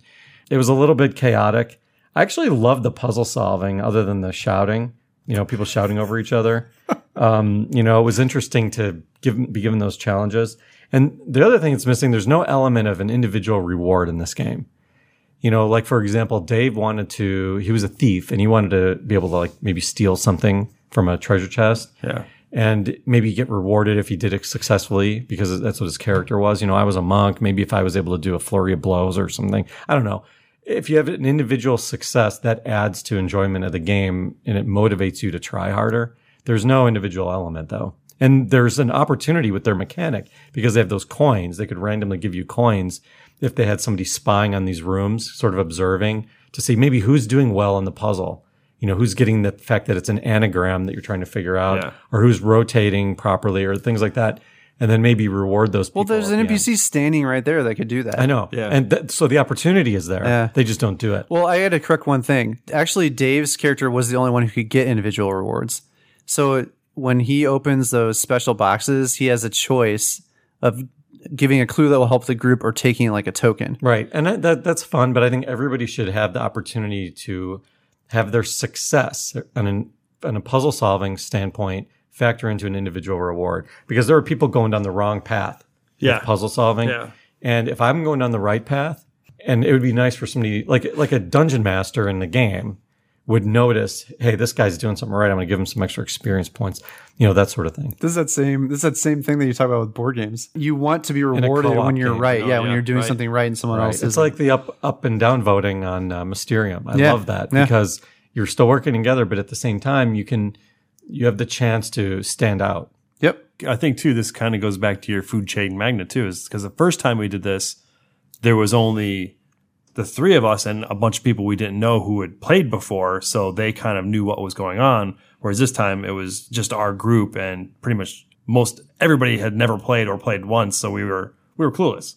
We were walking around bumbling. There wasn't somebody that was guiding us. We didn't have healing, which, we had another guy that was constantly healing us to get us through and stuff like that. We had none of that. So We didn't have a leader either. So one problem with our group is we're like, it's almost like we're three individual groups like mashed together. right. Yeah. They should have fostered more of a leadership in our group. Like they should have said, look, pick a leader. The leader won't fight. The leader will coordinate. Right. Like you would in any team building event that you ever go to. Yeah. And then that leader can coordinate with the staff. And it's probably our inexperience with not having done it and not being, insane true dungeoners. And the other thing was how to get to That's actually on my list. Lucas is Oil Field. The total lack of signage of getting there. We actually went from the hotel. We weren't at the conference center to go through the tunnel that they had there.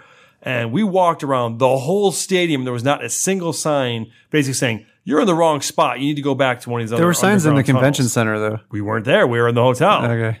Yeah. So one sign out the side the main doors saying, hey, you need to go back here to get in would have been nice. We walked around for 15 So minutes. I need to come clean on something here. So I was at GenCon. I've been having some anxiety issues, just recently. And so at GenCon, James was encouraging me to just let go. He's like, don't worry about everyone else. Just let them, they'll figure it out. And so like a half hour before True Dungeon, I was ready to like send you guys a message like, don't forget about True Dungeon. This is how you get there. And James was like, I kind of looked at James and I'm like, I'm not going to do it. I'm just going to let them figure it out. Well, we knew about it. We just didn't We knew realize about that the there was time. no. We just didn't know how to We get were there. we were 15 minutes early. Yeah. The problem is we spent 15 minutes running around the outside of Lucas Oil Stadium. But I knew exactly where to go because I knew that there's like an underground tunnel from not an underground tunnel, but a tunnel from the convention center. Yeah. It's like a secret tunnel. Yeah, right. It is kind of. Yeah. So that was my number 3. Tim? Well, that was my number 2, and you already know my number 1. So should I go ahead and do my number 3? Yeah, let's do it. All right, I'll just wrap it up right now. So my number 3 was TGI Fridays. That was, by the way, that was Dave's That's number Dave's 1. too. No food specials for Gen Con. Food just was okay. Service was okay.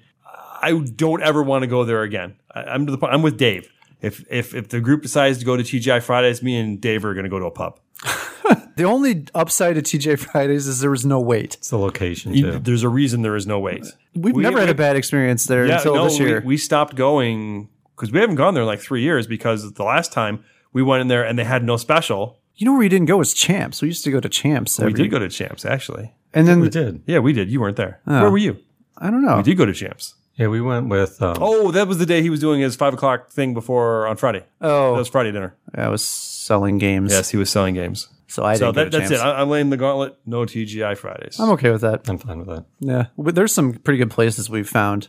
And there's others that we've not even gone to. So Ryan, what's your number 3? So my number 3 was what I'm calling mismatched schedules. So we had a group of 11 people there, and I feel like we hardly ever were together as a group. Yeah. It was like we ended up even having names for the different individual groups because we were never together. So we had Team A, Team B, and what were the brothers? What were we calling them? I don't know. I didn't even know about the names. Yeah, like in the group chat, they started naming the teams. Team A, Team B. I think they're calling the Peterson brothers. Smothers Brothers. I can't remember what they were called. It was James and Chip. So I was expecting with this group that like every night would be like game night at Tim's. We'd have everyone together and we'd be like side by side playing different games together. And that just didn't happen. For whatever reason, it was just because of everyone's different priorities. Like the three of us and Dave, we don't really care that much about the dealer hall or demoing games. We're kind of just there to play games together, right? So that's what we're doing during the day. And everyone else is off doing demos. And then at the end of the day, like they're tired. And then Sarah and Ahmad, they had their kids around, so they had to leave, and like half the group had to go with them when they left. I don't know. Our schedules are just off. Yeah. And when we have a group like that together, I wanted us to have more time to actually together as a large group. And that just didn't happen. So mismatched schedules, my number 3. I didn't have that on my list, and I agree with you that I didn't like that either. But I think that was better this year than in the past. I think we had worse problems with this in the past. And we had one moment where we were in that third floor ballroom playing Codenames, and that's when we got the dominoes. Yeah. And that was fun. We had a lot of the group there. And I wish we had more moments like that. Yeah, so that's where I think it's a good call. So my number 2. Yep. Mission to Mars. Mission Red Planet. Planet. One of the worst games I've ever played. Also known as Mission Red Planet. I'll just call Mission to Mars. It doesn't deserve to be called right. So the interesting thing about this game, I'm not going to get too much into it because we're talking about our list, but Ryan predicted that I wasn't going to like it. He knew that I wasn't going to like it and didn't tell me how bad the game was before we started. It's almost like giving your kid a food that you know he's not going to like, and just like for some twisted sense of entertainment that you put him through that. Like he knew the whole time. I'm sitting there trying to enjoy it, wondering why I'm not. And then finally I figure out it's the whole Robo Rally factor. And then Ryan's like, yeah, I knew you weren't going to like this game. But I don't think it's a bad game though. I like that game. It's stupid. It's like the Chinese fire drill. You're like playing cards and you're launching things and somebody else loads it up first and you don't know. It's like timing, randomness. It's bad. Low DAR factor. Okay, Tim, that's my number 2. What's your number 2, Tim? Tim's list is already I'm done. I could make something up. Yeah. Oh, okay, that's right. Well, I want to hear more about your number 1 later. Okay. It's about me. This. My number 2 is what I'm calling me freaking out over nothing. So we had I think it was the first night. This was a nitwit thing, wasn't it? Yes. So we were playing this game Nitwit, and I don't know, I perceived the situation I was in way wrong. And I thought, so I've mentioned this on the podcast before, but I always feel responsible for everyone having fun at the table, especially when I'm the one supplying the game and teaching it. So we were playing this game Nitwit, which we'll probably talk about in a future episode. We're going to talk about it in about a minute and a half. Okay. And I was like Chris and Tim, I think, actually. James was involved. Well, so specifically though, I got the impression that you guys were really annoyed about the game, and it made me like really frustrated, and then I like freaked out. And I got really mad. I tried to skip my turn, and I like yelled something out really loud. It was really embarrassing. And then it was almost a junior Battlestar Galactica. It was close. Except it was just me. It wasn't directed at me this time. Right. It was just global. I just like blew up for no reason. I don't know if you remember. I kind of did this last year too at GenCon. I was freaking out about Witch Hunt. Yeah, this was the Witch Hunt. And One Night Werewolf. Right. And it was like, I don't know. It's like something about these late night games at GenCon. For some reason, it's like all the stress culminates, and I just turn into like Psycho Ryan for a few minutes. So that was my number 2. Freaking out over nothing. What really happened was, because you can challenge, so people were making comments about, oh, sure, you let this go through. Oh, sure, you let that go through. And it was all poking people, making fun of their decision to let something go through and not something else go through. But it was all in good jest. Right. Nobody was really seriously annoyed about anything. And Ryan thought everybody was like getting annoyed with each other. Right. So it made him annoyed. So yeah, he does put a lot of pressure on himself from an entertainer standpoint that everybody's having fun. So there is a little sliver. So let's just segue into my number 1 worst moment of GenCon, which is directly related to this. Wow. The opinion-based resolution in the game Nitwit. This isn't directly related to Ryan blowing up, but it's indirectly related because there's a lot of arguing going on. And granted, we weren't actually mad at each other, but there was heavy debate, we'll say. Yeah. And the heavy debate sort of led to Ryan's outburst. And I think if you go to the root cause and do a little root cause analysis, there's a mechanic in the game which is flawed. Now, as game podcasters, we've often talked and joked about like making games, designing games, and what would we come up with. There's a game I've been sort of working on in my head that got completely derailed because of that moment, because I had a mechanic in my idea, which was very much like the mechanic that blew Ryan up, which was sort of everybody going around the table and upvoting and downvoting people's creativity. Right. So it's a very abstract answer in this game. Nitwit, you're supposed to come up with creative answers. And when you're resolving them and announcing them, there's a lot of gray area. And so you do it with thumbs up or thumbs down. And there's a lot of opinions that are very different from each other. Right. And sometimes people were just wrong. And I'm not saying that I was right, but there's somebody wrong and somebody right oftentimes.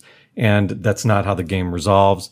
And heated opinions start happening. Nobody was actually mad at each other. Ryan popped off. Anyway, so, like one quick example, the Dalai Lama was one of Dave's answers. And he was trying to go for the words historic, sharp, and young. And he used Dalai Lama, and obviously that's a downvote because you don't think of young with the Dalai Lama. He'll even admit that he shouldn't have gotten that now. So in this particular instance, people upvoted him, and I got really annoyed because he shouldn't have gotten credit for it.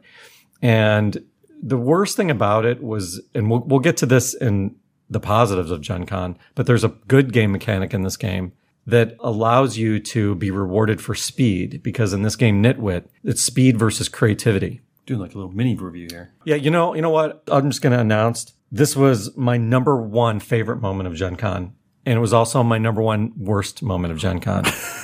So my favorite part is the mechanic in this game, which it's sort of like, the teach a man to fish, give a man a fish saying. Timers, those little sand timers or stopwatches, are giving a man a fish. You're forcing the turn to end based on falling sand.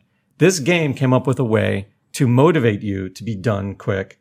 And that is the first one done gets rewarded with a button. Second one done gets another, you get secondary prize, third prize for speed. But the main focus of the game is creativity, because you're supposed to come up with creative answers. Yeah. So the more you think, the more creative you can get, but you don't want to take too long. 99% of the games out there would have put a timer in there for that. This game didn't. And I love what they did. It was my favorite thing that I saw at GenCon was this mechanic of the buttons, because you get rewarded by how fast you put your pencil down by getting a button. It makes you go fast, but you can't be cheesy. You have to put creativity in your answers. If you skimp on the answers for a button, you need to pay for it later. Now I'm going back to the worst moments. That's what we weren't doing, because there were some answers that were lame in order to get buttons, and we weren't penalizing them. Yeah. And that was the reason is because the group voting was wrong.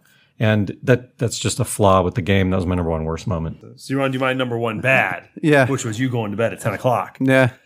It's the whole werewolf witch hunt. This was your thing. I know. You pulled me and Chris into it. We've been doing it. And then, we're getting ready to sit down and play, and we're like looking around going, Chris, Dave, me, where's Ryan? Yeah.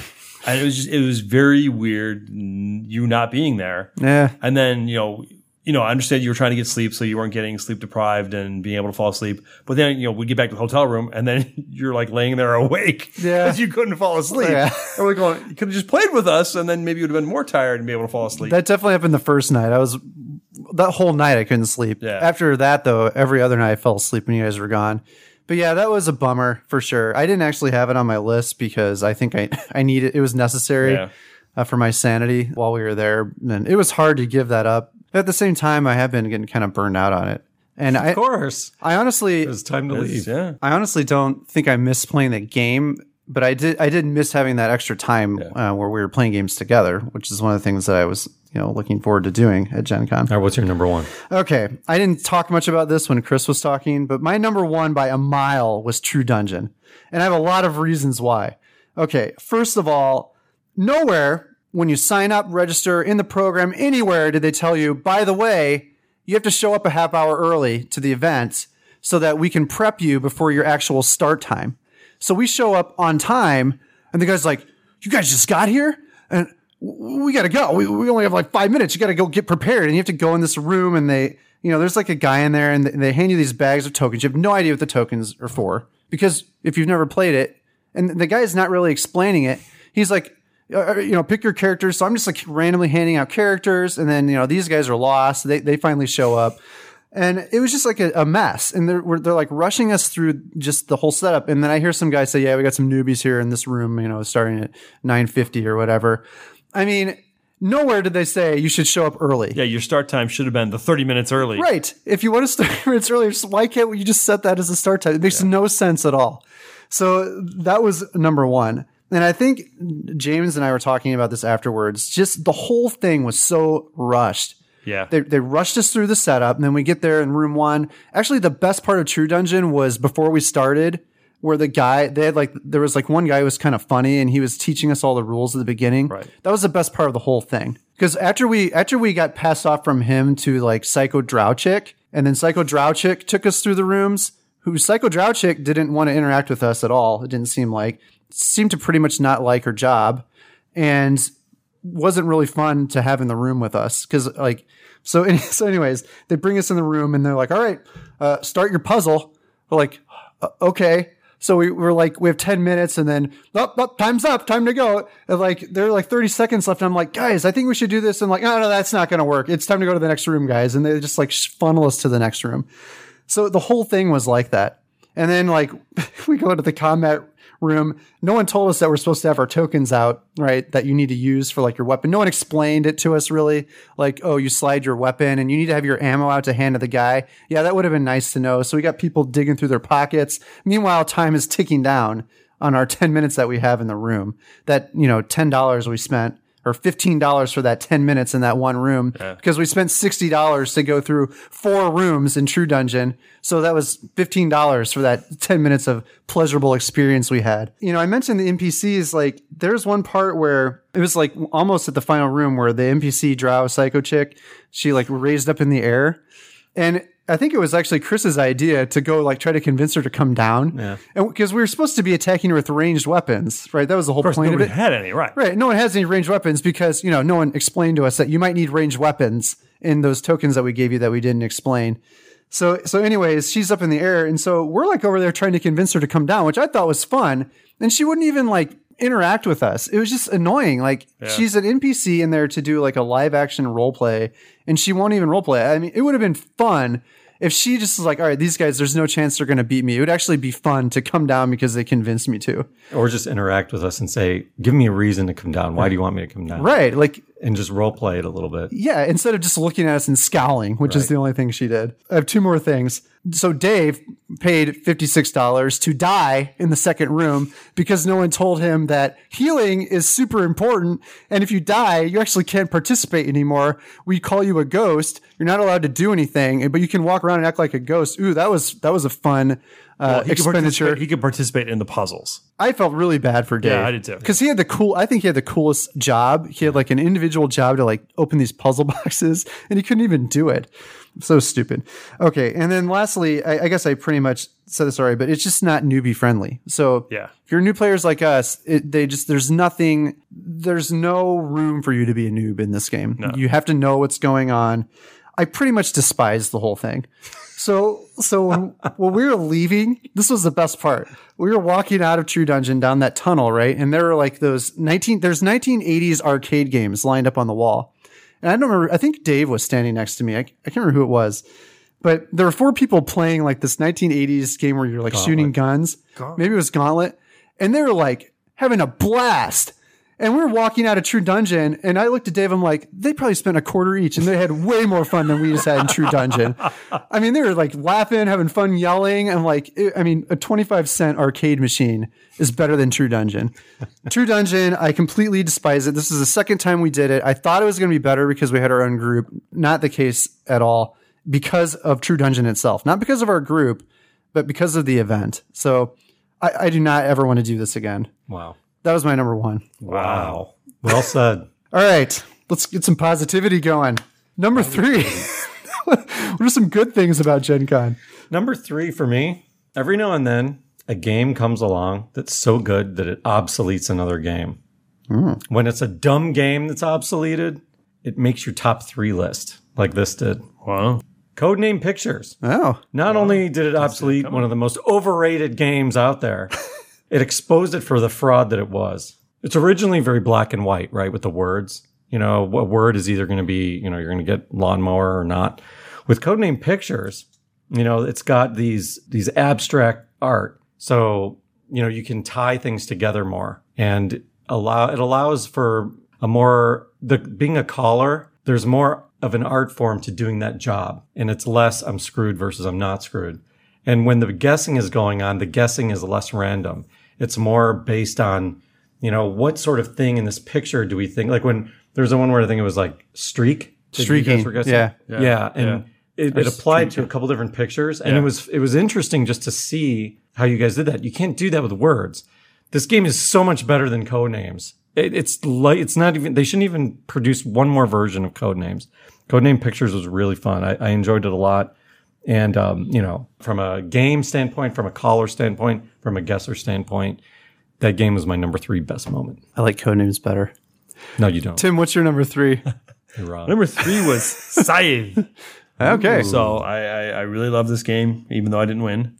But yeah, it's kind of that game that I like that I usually can't get you guys to play, kind of like the Twilight Imperium, that kind of a style of game. This one's shorter play time, a little more simple, so it's kind of like tapping into that side of the genre that I usually can't play. So yeah, number 3. Good call. I didn't have that on my list, but it's a good call. Yep. So my number 3 was meeting listeners and other podcasters. So I worked at the Dice Tower booth for an hour on Thursday before these guys arrived, and got to meet the Prophet. We all met the Prophet actually later, but I met him first. He knew where we were going to be and he showed up. Is anyone else talking about that later or not? The Prophet. What do you mean the Prophet? Later in this episode. Oh, no. Okay, so we got to talk about this then because it is funny. We're at a restaurant and I had this chat room going for anyone at GenCon could join this chat and they could find out where we were. So the Prophet joins the chat while we're sitting waiting for our food. We're waiting to get seated. And the Prophet joins our chat, and I'm like, oh, hey, we're waiting for our food at Cafe Pistachio or whatever. And he's like, oh, I'm there. I'm already there. I'll be right over. So the Prophet was already at the restaurant. He's the Prophet. Yeah. So the Prophet knew we were going to be. But I met him at the Dice Tower booth too, and I believe the other listener that I met was named Brian. I'm sorry if your name wasn't Brian, but I seem to recall it was Brian, another listener that I met. So that was just cool. And not only that, but just kind of introducing myself to random people walking up to the Dice Tower booth and handing them our card and hoping that they would listen to our episode. And I also met, and this isn't the first time I met him, but Patrick, he's one of the hosts of Blue Pig, Pink Peg. I got to talk to him a little bit longer. I met him at Origins too, but we didn't have much of a chance to talk. And he's a really cool guy. If you haven't checked out their podcasts, you definitely should do so. It's one of the best ones out there, actually, just overall. It's Blue Pig, Pink Peg. They're part of the Dice Tower network. So meeting listeners and other podcasters was my number 3. Number 2. Number 2 for me was no commitments. No commitments equals more fun. We had only one tournament. It was the One Night Ultimate Werewolf tournament where we had to kind of plan our night around it.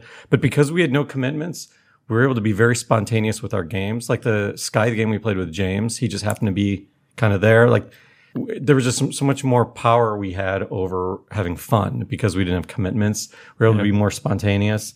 And I think the cycle of games we played, this iteration of Gen Con, was much better than in the past because of that. That's my number 2. Nice. My number 2 is Witch Hunt. Nice. I had a lot of fun at those games. James was your stand-in for a few of those. Good. So, but yeah, I don't know. That game still intrigues me. Even getting killed and going out and being the angel or demon. You're still involved. You're still trying to see still what people are talking about, and helps you decide who you're going to protect or who you're going to. Now they don't call it shenanigans anymore. It's just meddle or something meddling. Like that. Meddling. Yeah. So it's they needed to simplify it. Yeah. So, but yeah, I still enjoyed that a lot. Which one is still a fun game? It's very fun. I enjoyed that much more than Werewolf. That's probably the best social game that's there. It'll be better once the Kickstarter is shipped. Just saying. Just saying. Yeah. Just saying. Yeah, just saying. I might have been expecting that in February of this year, and it still don't even have a production copy to show us in pictures. What's your number 2? So every Gen Con has not every Gen Con, but throughout the years of Gen Con, you occasionally have like these magical evenings that you just forever remember. And when you look back on Gen Con, it's like the defining moment of that Gen Con. And for me, that was the night we played Codenames Pictures.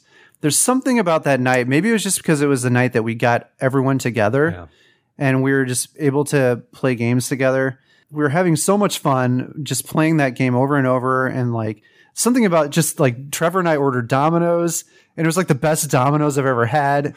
And then like It was so good that I ended up ordering. Then Chris ordered it, and then he was obsessing over like the Domino's app. There's just things that I'll never forget about this Gen Con, and it all kind of culminated in this one night we had. And I just wish every night was like that at Gen Con, but it wasn't. Like that night was way more fun than doing True Dungeon. It wouldn't have been if we did regular code names though. I think it would have, because, well, you might not have had as much fun, but I don't know. There's just something about having us all together and playing that those are like the things that make you want to go back to conventions, or kind of those type of nights. So Codenames Pictures Night. That was a good call. Yeah. I liked it. We already did my number one. It was the element of, we'll have to review that game later. But when I saw that mechanic going, that I've never seen that in a game, love it. Motivated speed. We'll talk more about that later in future episodes. Yeah, my number one is, kind of the same as it. It's a hanging with all the friends, getting everybody there, that Codenames night where we played that, had the group together, we're all playing. Even the one night Ultimate Werewolf, even though we kind of got segregated in different tables, but then getting back together afterwards, talking about what was going on. But yeah, anyways, just those times together, playing with the friends that we went out meet there, Trevor, seeing him because it's not someone we normally see. That's great. I love that. That's a fun part. And then, with Codename Pictures, having to actually go borrow a card from the people next to us. And that's one of the great things is we didn't have a card that would allow us to make a bigger grid of Codename Pictures, which is what we wanted to do. There was someone next to us playing Codenames. Right. So I actually just asked to borrow a card so that we could have the bigger grid. And there's like, oh, sure, handed us a card, and it was really nice. And then after we were done, they were all over there asking, who won? What happened? This stuff. So it's just a very cool night, seeing how friendly people there can be. Yep. So my number one was the Sunday game. I'm just going to call it generically the Sunday game, because every year at Gen Con, the four, Chris, Tim, and I, and Dave, we always plan to play a game on Sunday morning. And I was looking forward to the Sunday game throughout the whole convention, because I don't know why. For some reason, it's like, on Sunday, you're kind of bummed out that you're going to leave, but we always have like that one last thing we're going to do together. And so we played Scythe again for the second time at the convention. And it was just a fun time, relaxing up in our hotel. There's like less people around. There's nobody there. Yeah. I mean, it was just really, you're finishing off the convention with a nice game together with your buddies before everyone goes home. So Sunday game, I look forward to it every year. And this year did not disappoint. Yeah, that was a good moment. I like that too. No vendor hall on Sunday for me. I got to have that done before. Yeah, that was a problem. That was so annoying that I had to run off to get stuff that I knew I had to get the whole weekend, and I waited till that point on Sunday. It was very stressful, very irritating, and I'm going to have to do that on Thursday or Friday now. I think Thursday is the day to just get all the vendor hall stuff done. I didn't go to the vendor hall for more than 30 to 60 seconds.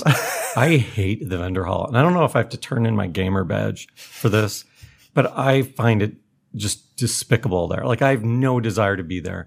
It's so crowded with people. It is crowded. You can't get anywhere. It's oppressive, and I don't know. There's something very negative about it. It was nice, though. You stepped outside the main doors, though. They had a big map posted, which I did because I was trying to find two specific places. And I'm like, I wandered around for half an hour. I couldn't find anything. Went out, looked at the map, found out exactly where they were, and I could go hit it. So I didn't need to have a book or the app. They had a nice map there. So I'll give them kudos for that. And it was not as bad as last year, but it was still... It was way bigger. It was still crowded. I thought it was still too crowded. Yeah, it's still crowded. We didn't even go to the art show, which we typically find Dave and I sometime. wandered through there real quick, and then we just like, let's get out of here.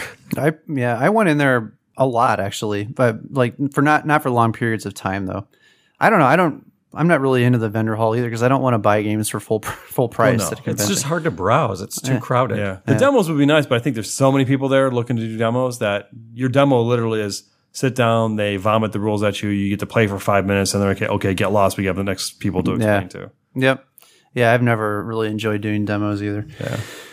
Well, that was a jam-packed episode. Yes, it was. We hope you guys enjoyed it. Guess it's time to wrap it up. Let's wrap it up. Wrap it. So you can find us at outofgamepodcast.com. Again, one of the best websites ever designed. You can find our guild. It's Board Game Geek Guild 1990. You can get to our guild from our webpage by clicking the Board Game Geek guy. You can find us on Twitter, Facebook, or Stitcher at OOG Podcast. And you can email us at outofgamepodcast@gmail.com. And you can leave us a voicemail at 40 OOG 80. By the way, so far the Prophet is the only person to ever leave us a voicemail. So It's very sad. I almost want to just rename it to the Prophet line. So call us on the Prophet line. You can, you can buy great games at amazing prices at coolstuffinc.com. And you can find more great podcasts of the Dice Tower Network at dicetowernetwork.com. Good night, everyone. Good night.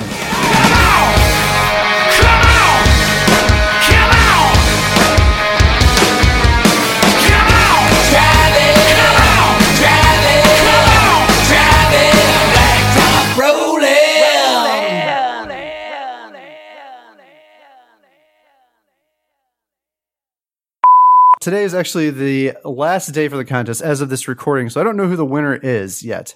Is Future Ryan going to tell us? Nah. Future Ryan. So next episode, we'll talk about it? Well, I want to just talk about the guild size. Okay. Because we won't be able to talk about it next episode either, due to the space-time continuum. Future Ryan could hit the next episode. Future Ryan has to do something about it. You guys are giving Future Ryan a hard time right now. I know. Future Ryan doesn't have a lot of time on his hands. That's all I had. It wasn't that bad. Are you sure? Yeah, that's it. I'm at the end of my... Are you sure? Oh, we moved that to next episode. Sorry. We did? Yeah. We can do it now. No, it's all right. Let's move it. It's fine. we referenced it earlier, so we have to cut it out. We didn't really reference it. So Future Ryan. I was going to ask you something. This part out. So I should just ask you something. Well, no, you can ask me I did. next. I just asked you something. Okay. I asked you what game you've chosen. There you go. And you didn't have an answer. I didn't have an answer. This has been really the flow. I know what game I'll choose. Mystic Vale. Mystic Vale. Have you've played that game? I have. When? I played this last game night. You know what I think it's time for, Chris? What is it time for? You know, I have this segment called Grill Ryan that we do occasionally. And then you have a segment called the Board Game Food Truck, which everyone loves. Board Game Food Truck. But you know, Tim joined the podcast a year ago. Side note. We're doing this the next We're doing. We are? Yeah, we moved it. We moved it. Aw.